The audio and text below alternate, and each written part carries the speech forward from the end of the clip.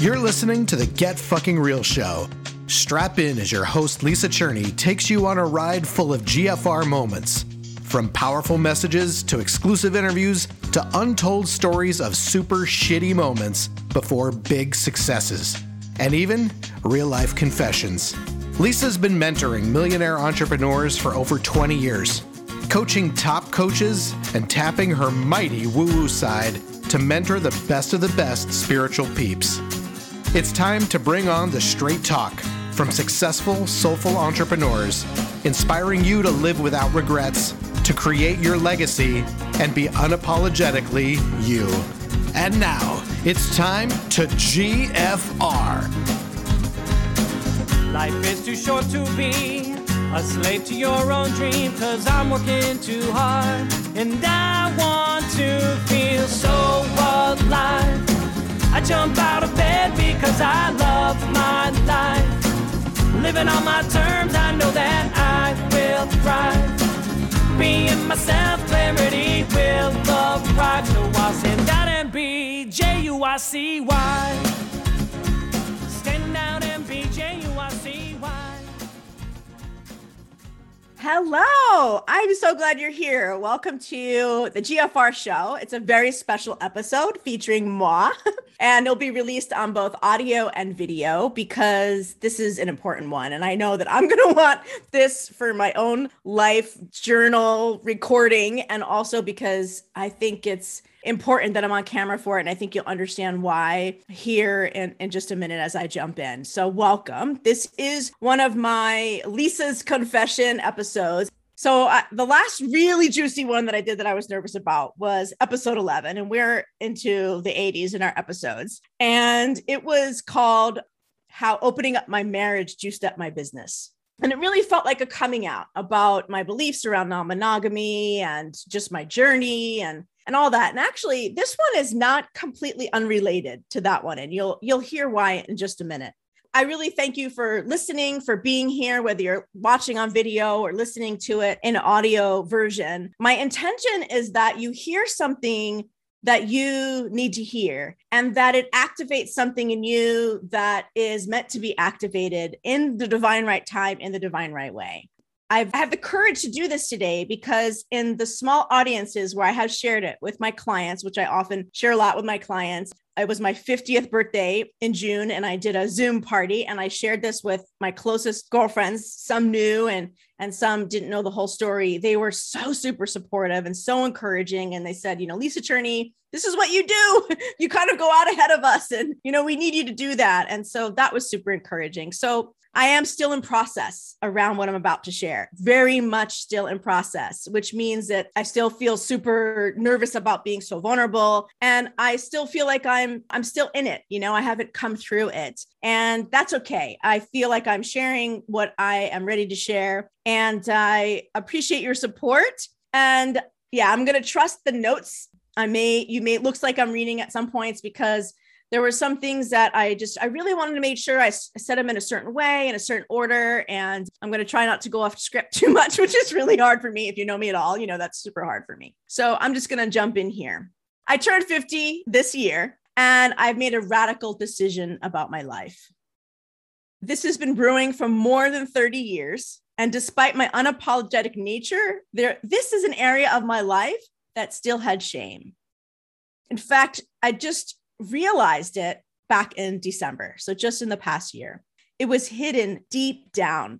And for those of us that are spiritual peeps and do our work, sometimes things they're hidden so far down. It was obscured because it was so similar to how most people think that I didn't see it actually. And I'm still like gobsmacked that this huge part of my life was not authentic. Hello, GFR journey.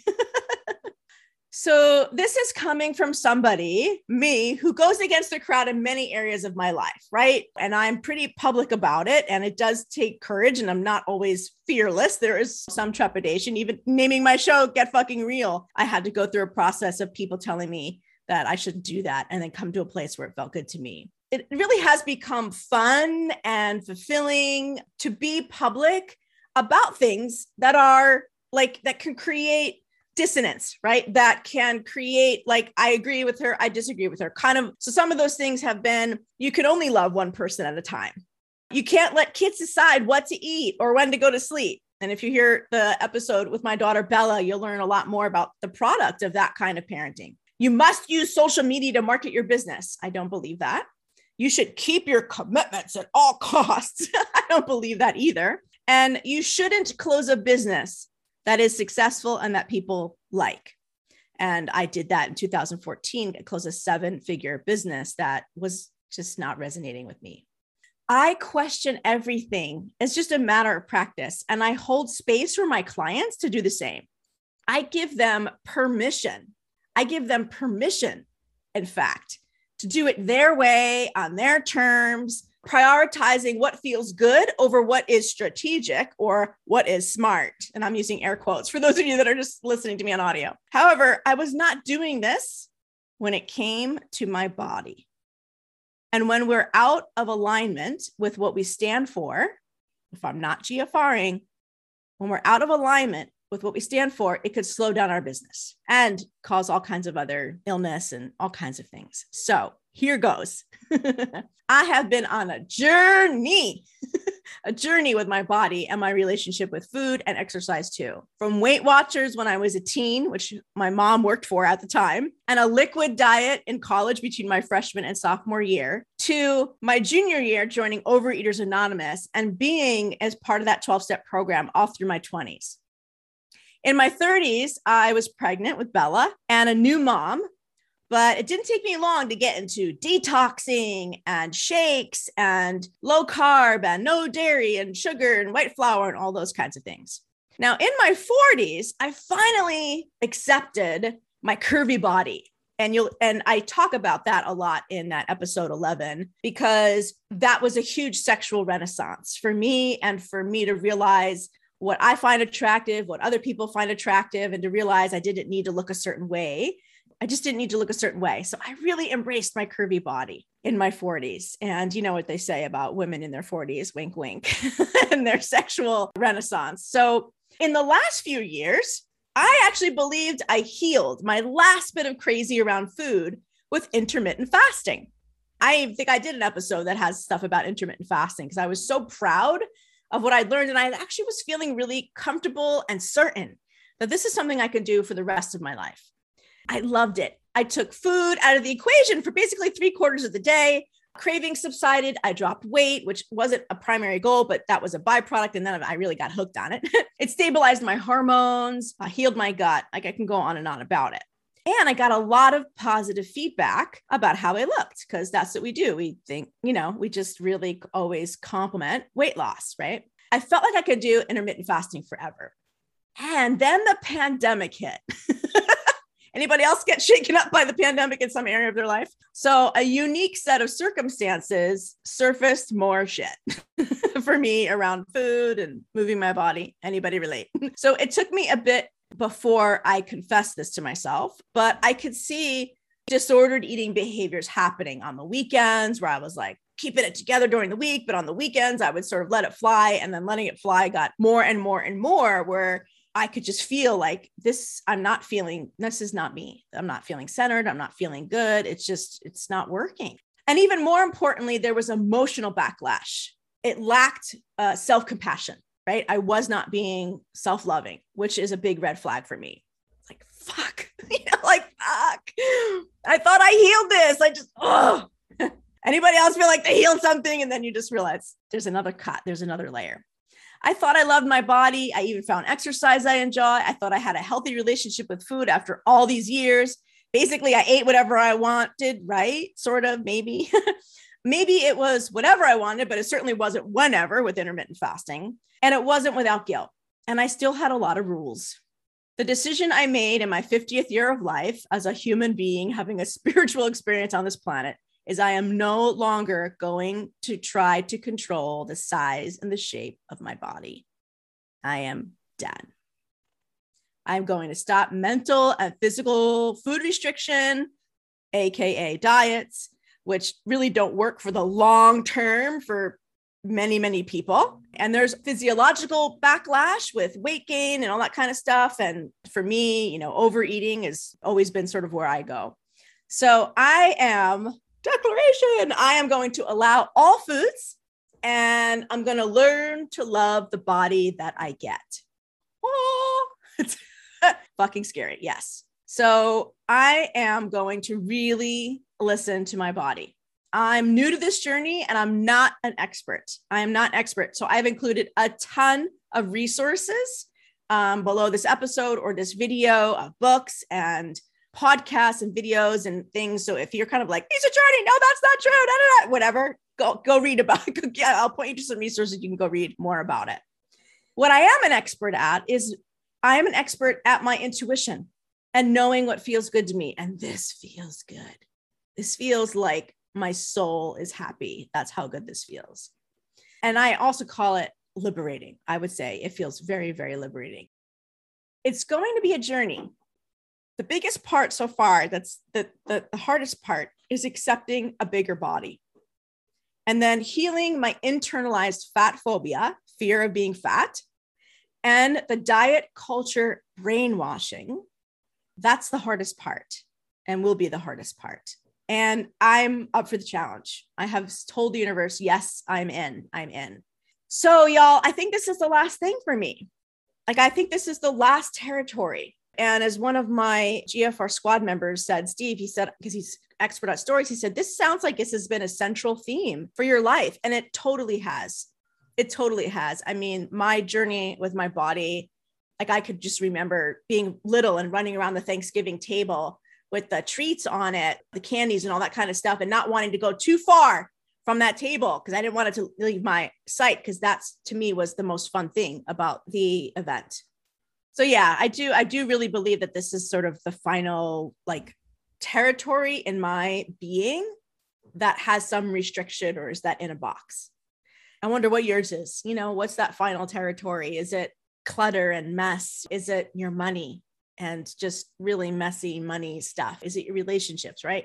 This is mine. This is really mine. So this is the best 50th birthday present that I could ever give myself. Really the gift of loving me. That's what I feel like it is.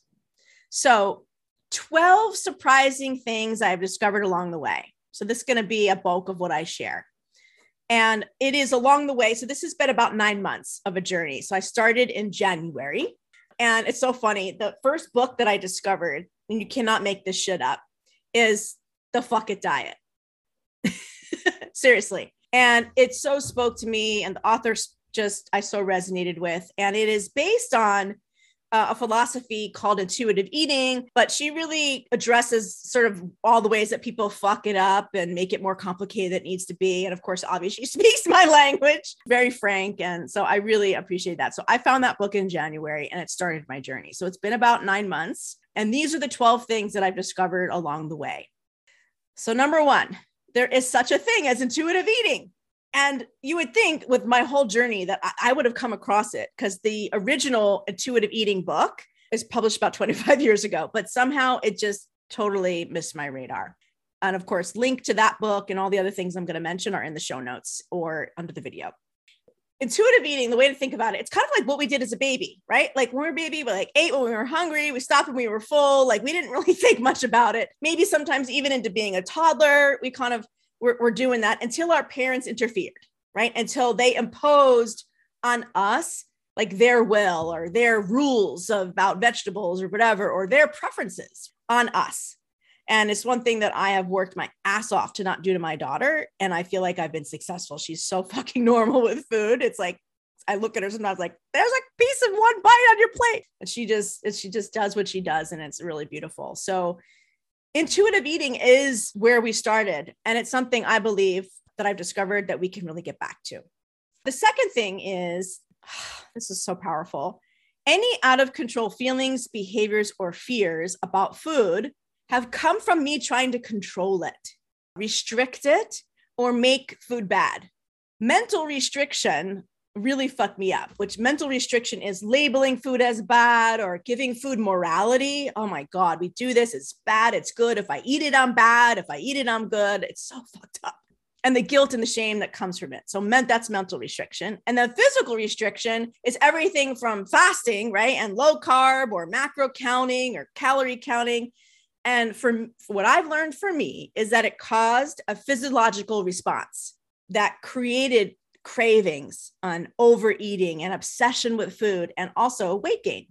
So when I think back to my liquid diet that I had I went on between my freshman and my sophomore year of college, where I lost like 30 pounds because I gained like the freshman 50, not the freshman, whatever they say. But I think I don't know, I lost a bunch of weight over the summer. And of course I got a ton of attention when I got back, but that was right before I called myself addicted to food and I started Overeaters Anonymous, which was a beautiful chapter in my life, gave me my spirituality. Begrudge it. But I'm just saying now I'm realizing, of course, after a liquid diet for a few months, of course, I'm going to feel out of control. It just makes so much sense to me now. I also realized that diets don't work. They work for a short term, but very few people go on a diet, lose the weight, and keep it off forever without ever having to think about dieting again.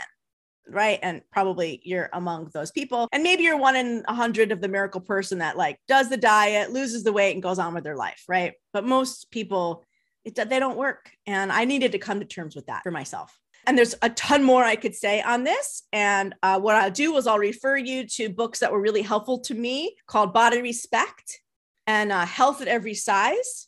Lots of science and studies and all kinds of examples till the cows come home. Another great new book is called Food Isn't Medicine.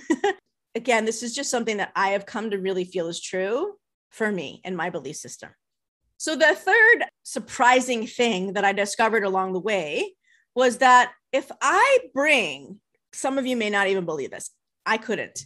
If I bring a bad, scary, forbidden food into my house, and allow myself to eat it as much as I want, eventually the buzz and the excitement around that food wears off. This is me with my mouth open, right? I couldn't even believe it. And I was so terrified to try it. I did this with muffins and chocolate and ice cream and cookies and chips and mozzarella sticks, one of my favorite, and bagels and peanut butter cups and you name it. It is now neutralized for me without any other healing modalities or whiz-bangy magic. It was just allowing myself to eat it as much as I want, whenever I wanted. And now I have to tell you that I can't even get like excited. Like I'm not like, oh, like the best evidence of my healing is that I did hosted an interactive event, a half-day retreat. And my thing after hosting an event was I would have French fries. It was like my celebration food. Well, I was done with that event and I was like, do I mind French fries? Nah, I don't feel like it. Like that's what I'm feeling about most of these food. I don't feel like it. And this is something that I learned through people that are in and around sort of the intuitive or eating or undieting, people call it, sort of movement. So here's another surprising thing. And maybe this might be the one thing that you take away that you can use right away without actually changing much of your thinking. So this for me, if clothes don't fit, there's something wrong with the clothes, not me. Right? I mean, right. If the clothes don't fit, there's something wrong with the damn clothes, not me and not my body. Buying clothes that fit is so fucking healing. Immediately. I don't know. It's like we torture ourselves wearing clothes that don't fit. And what I learned even sort of deeper is that when I'm wearing clothes that are tight or cutting into my body or uncomfortable, it actually creates like a lack of safety in my body. Ah, what a horrible thing to do to myself. Wearing clothes that fit feels so good. It feels so good. Get over that the label is a different number. And that's a thing. It's really a thing. But I see that I could look cute in bigger clothes. And I can get used to the label, even being a different number. The number on the label that used to rule my world has become far, far less important. I am not cured. And that's why I say I'm still in process, but far less important. And soon my intention is that it will mean nothing. So the fifth surprising thing that I have learned along the way here is that emotional eating is normal. They would have us think that there's something majorly wrong with us if we eat ice cream, if we're depressed.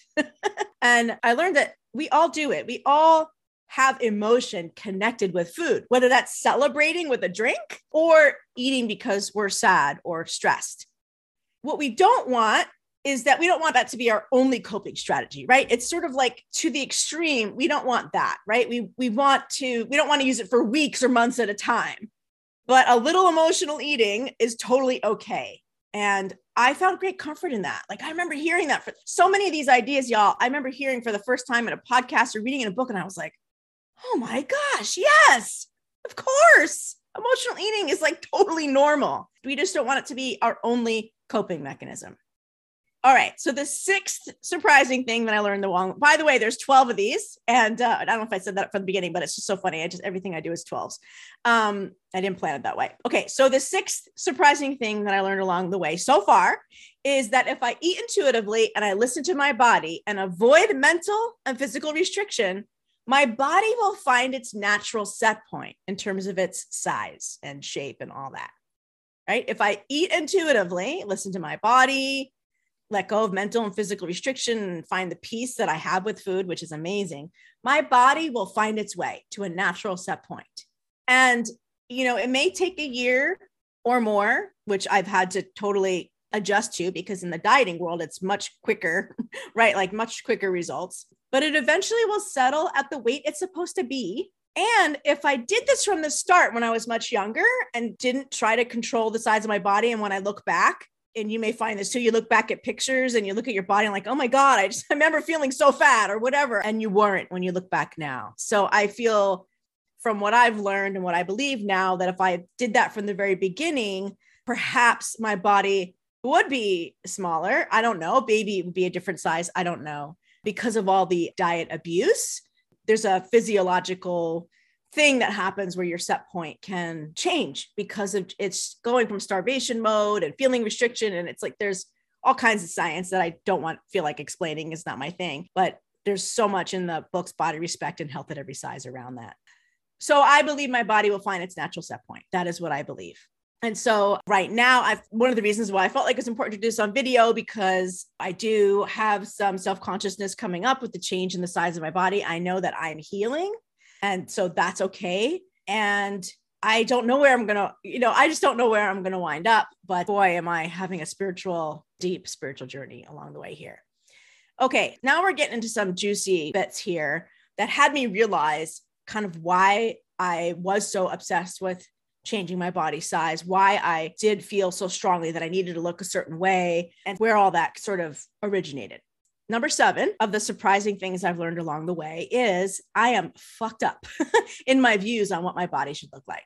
And I thought that I had come such a long way, but I was still trying to control, and I still had judgment. I would pass myself in a mirror and I would have a very subtle, quick thought. Like I wasn't like, you're ugly. It wasn't overt. It was so subtle, but it was there.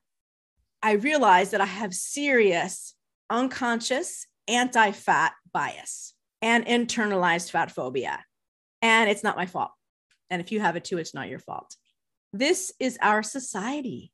It's our American culture. It's what our parents learned and what they learned from their parents. Everybody is drinking the diet Kool-Aid.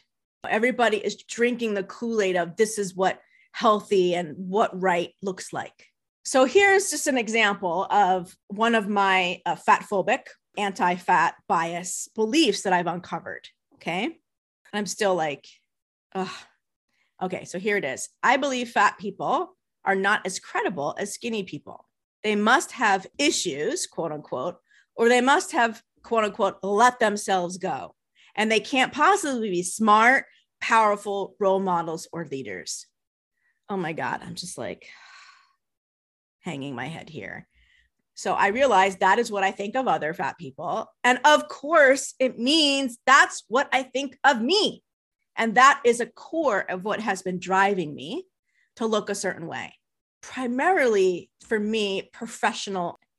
I can't be a transformational coach or this whatever GFR. Like I can't be that if I'm fat because that means I got issues. And it's just not fucking true. And I got a whole list of those beliefs that I'm working through, and I'm realizing which ones are from me, which ones are from society. Kind of like another belief that's pretty global is just that being skinnier is better being fat under any circumstance. So that brings me to number 8 of things that I have, surprising things I've discovered along the way of this journey so far. The medical world has a major anti-fat bias, and it feeds the diet culture. I've learned to ask when I see stuff, who's profiting from this? It is a fascinating thing to ask. Who is profiting from this? With every ad I see, every new diet, the latest one is like, I think it's like intuitive intermittent fasting, which is bullshit. There's no such thing. It's like, oh my God, it makes me crazy. And every new product. The fact is there are as many unhealthy skinny people as there are fat people, right? We all know unhealthy skinny people, but somehow we just forget about that. Skinny people also have bad knees and bad hips and all that stuff. It's not just bigger people. And also, by the way, thin people also get cancer and they get heart disease. And you always hear about they jogged this minute. I can't believe they dropped it. They were so healthy, right? That's because all that is an illusion. And there's a lot that goes into what makes people healthy. This is what I learned too. Like there are multiple factors that impact someone's health. I kind of believed that it all came down to what I ate and how I moved my body. It was like nothing else, right? So it made me feel like I was totally responsible. And that's just not true. There's genetics. There's sleep and how much rest you're getting. There's access to healthcare. There is stress. There is your race and culture. And then there's just your plain environment that you're living in and being in or have lived in. So I don't know how many that is, but that's many more than just what I eat and how I move my body. And again, Body Respect and Health at Every Size, those are like sort of the Bibles. The Health at Every Size is a big movement now. They have an extensive website that goes into a lot. They even have these cool new, I can't remember what they call them, like health sheets, where they have ones on like, what does pre-diabetic really mean? And like all under the philosophy of health at every size and just educating people because we're just so brainwashed to believe that it's fat people that have heart disease. And I know for those of you, I know this may be triggering and fly in the face of what you believe, and that's okay. And I honor your beliefs. These are just mine. And if for those of you that are finding like this feels like drinking water in a desert, I'm so glad that I've had the courage to do this. Okay, got a few more here, and they're kind of getting juicier and deeper. So number 9, this was good. This was really good. Not everyone who has lost weight is happy and has done it intentionally. We praise and comment on weight loss like it's the most profound accomplishment, assuming it's a great thing for that person. Meanwhile, they could be anorexic, and not eating, starving themselves. They could be in chemotherapy or some kind of treatment that's causing it. They could be dealing with a chronic disease that we don't know about. They could be dealing with trauma. A close friend of mine had major trauma and lost a ton of weight, and she was tortured by it. They could be bulimic and just throwing up everything. And we are like, oh, you look so great, And meanwhile, we are affirming illness and we're affirming that negative circumstance that they're in.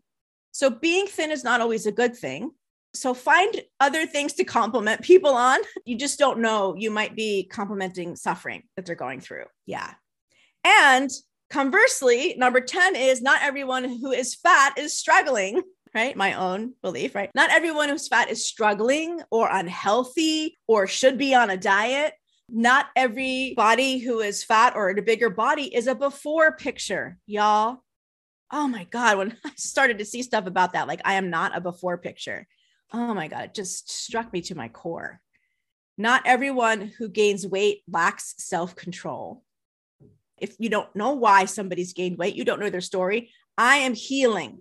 I am gaining weight as part of my recovery, and it's a good thing for me. It's a good thing for me. All right, number 11. All right, let's talk the media. Okay, so I talked vaguely in the beginning about our culture and just sort of kind of everybody's drinking the Kool-Aid. So here's a couple other surprising things that I just learned deeper. Like I'm not an idiot. I know that the media and blah, blah, blah, women's body image, blah, blah, blah. I know. And I mean, blah, blah, blah with respect, but it's like, it's deeper, or just at least for me, it took my education even deeper. Number 11 is what I see or what I don't see in the media has a huge impact on my self-image. Even more than I possibly really connected to. Of course, right? Like I knew this at some level, but now I see like the gravity of the brainwashing. literal brainwashing. There is little to no representation in the media or even like in leadership of large size people who are portrayed as smart and savvy and respected. You see bigger people, women and men, as like the ditzy sidekick, like eating the donuts, making the smart ass comments, right? That's like often how they're portrayed. Or they are the protagonist, but they're always like trying to lose weight. Like that's a central part of their story. So prior to diving into this and discovering awesome large size activists and role models, I mean, I got so many books. Sonia Renee Taylor, The Body is Not an Apology. Oh my God, this book is amazing. You Have the Right to Remain Fat by Virgie. Oh my God, this book is amazing. I'm holding up books to the camera, but I definitely will put them all in the show notes. And my Instagram now is just riddled with body positive people or body liberating or body neutrality, or there's all kinds of ways of putting it. And I now actually really like Instagram because that's what I'm seeing in my feed. And I find it really, really helpful. But prior to that, I basically had Oprah. And I know she had her challenges, but she still always sort of remained a bigger person. Melissa McCarthy, who I love, favorite actress, who's also like bigger, but not trying. Everyone's always trying to lose weight. She's happy as a clam, how she is, and amazing. And then there was like one of the first original plus size models was M, right? That's about it. So this has had a huge impact on how I see myself. And now I understand more fully, honestly, what people of color deal with, or trans people deal with, or disabled people deal with, other underrepresented groups in the mainstream media. Yes, I feel like I understand it more fully. And number 12, this probably was the most shocking for me. There's a lot to unpack with this one, and I'm going to keep my comments brief, but I will for sure give a resource for this. So number 12 is that this is what I was shocked to find out. And then once I was shocked, I couldn't believe how shocked I was because it seemed so obvious, which is that the origins of our belief that thin bodies are the best bodies is rooted in white supremacy. When I heard it on a podcast back January, February, I was just like, what? And of course, this is right on the tail of our huge awakening in our country. And it was right in the space of me inquiring what role I was going to play in the conversation. And then I'm hearing that this choice that I've made about my body and this journey that I'm on is now connected to racial bias. Now, 9 months later, and hours of studies on racism and unconscious racial bias, I'm amazed at how much this caught me by surprise because it's really so apparent when I really look at it. So the main book on this is Fearing the Black Body, The Racial Origins of Fat Phobia by Sabrina Strings. Fearing the Black Body. And just the cover is so, when you see it, when you look it up, if you're not watching this on video, it's just, the cover shakes me. I keep it in my office because has so struck me. So here's just a little bit about the book. The author argues that the contemporary ideal of slenderness is at its very core racialized and racist. Indeed, it wasn't until the early 20th century when racialized attitudes against fatness were already entrenched in the culture that the medical establishment began its crusade against obesity. It's deep, y'all. It's deep. And it's really fascinating to watch how the universe has kind of created this curriculum for me. First, starting with my own body and my own realizing my own unconscious anti-fat bias. And then I started to deep dive into my racial bias, and I'm still in that process and realizing how fucking connected they are. And it's actually helped me just learn about myself and unconscious bias in general, and just learn how pervasive it is, and just learn how we can internalize all that, and how many marginalized people do internalize their own biases against themselves.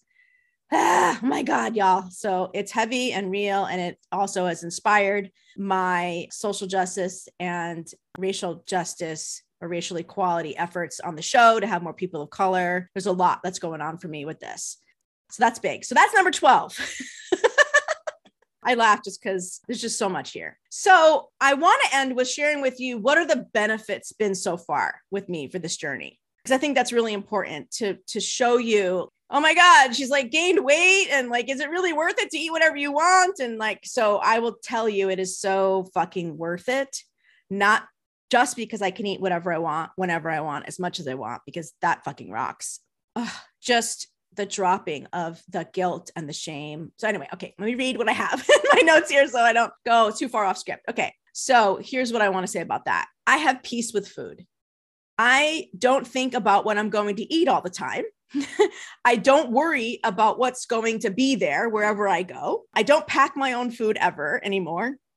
I don't wake up doing a post-mortem on what I ate the day before. And y'all know who I know, you know, some of you relate to that. I don't fear food related situations like I used to. I also enjoy what I eat. Oh my God, so much more, especially when I'm hungry. Like sometimes I will eat dessert. Like I will eat a piece of chocolate, like a high quality. I'm so over all the crap chocolate. So I'll eat a piece of like C's as these really cool peanut butter hearts. And they're like, have a little bit of salt, and I'll eat one of those and it'll be like an orgasmic experience. Like I just enjoy what I eat so much more.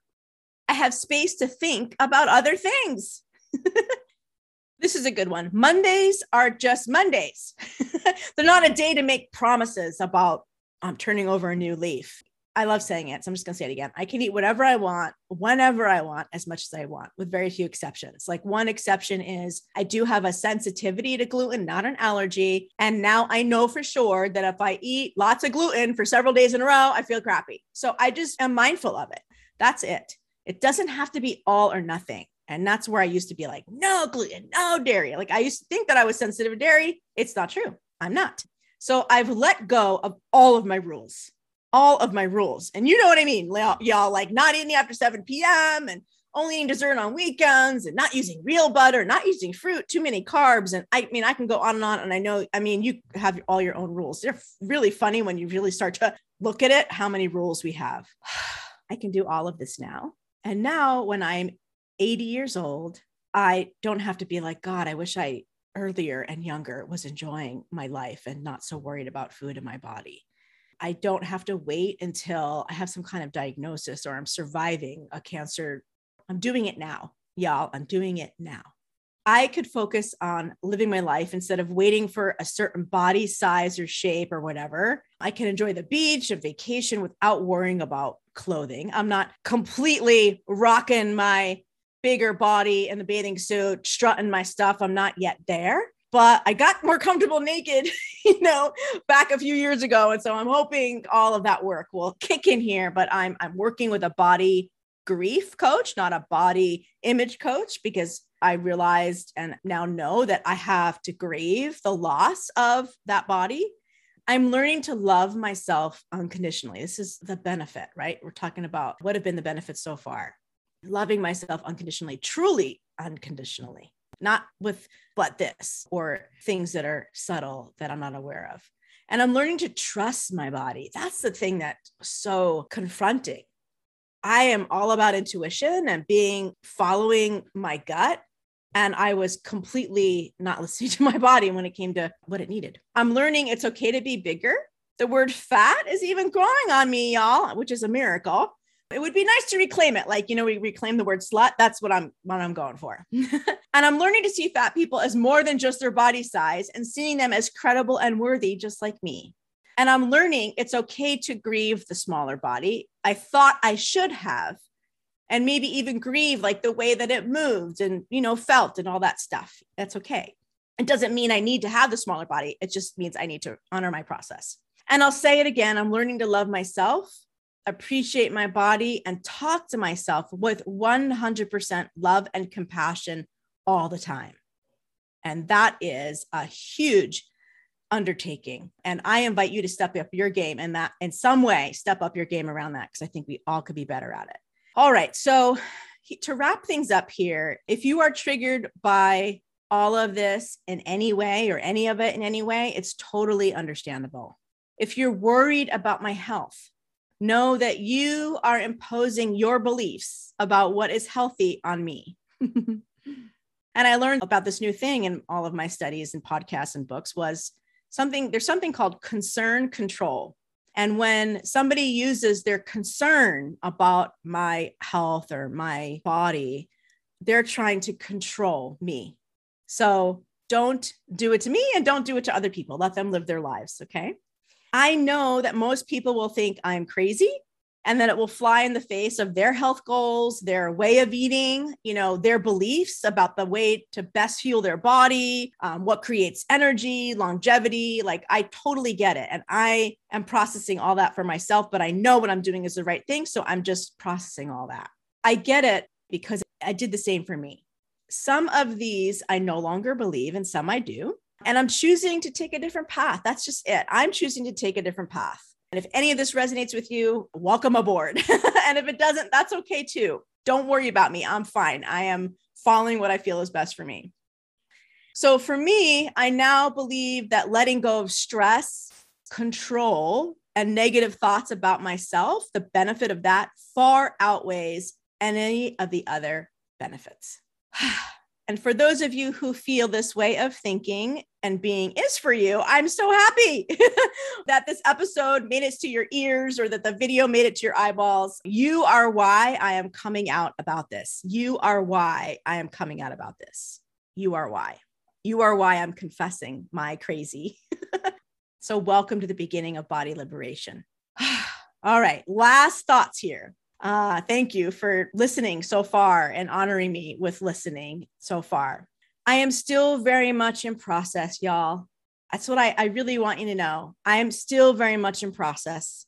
I hope to do like another episode in a year and just share that I rock in my bikini in like Main Street, USA or something, One of the videos that I'm sharing in the show notes is a woman doing just that. It's amazing. TED Talk. So I am still very much in process. I have come a long way and I'm still recovering from diet culture and internalized fat phobia. I'm still learning to hear the subtle ways that I judge and shame myself.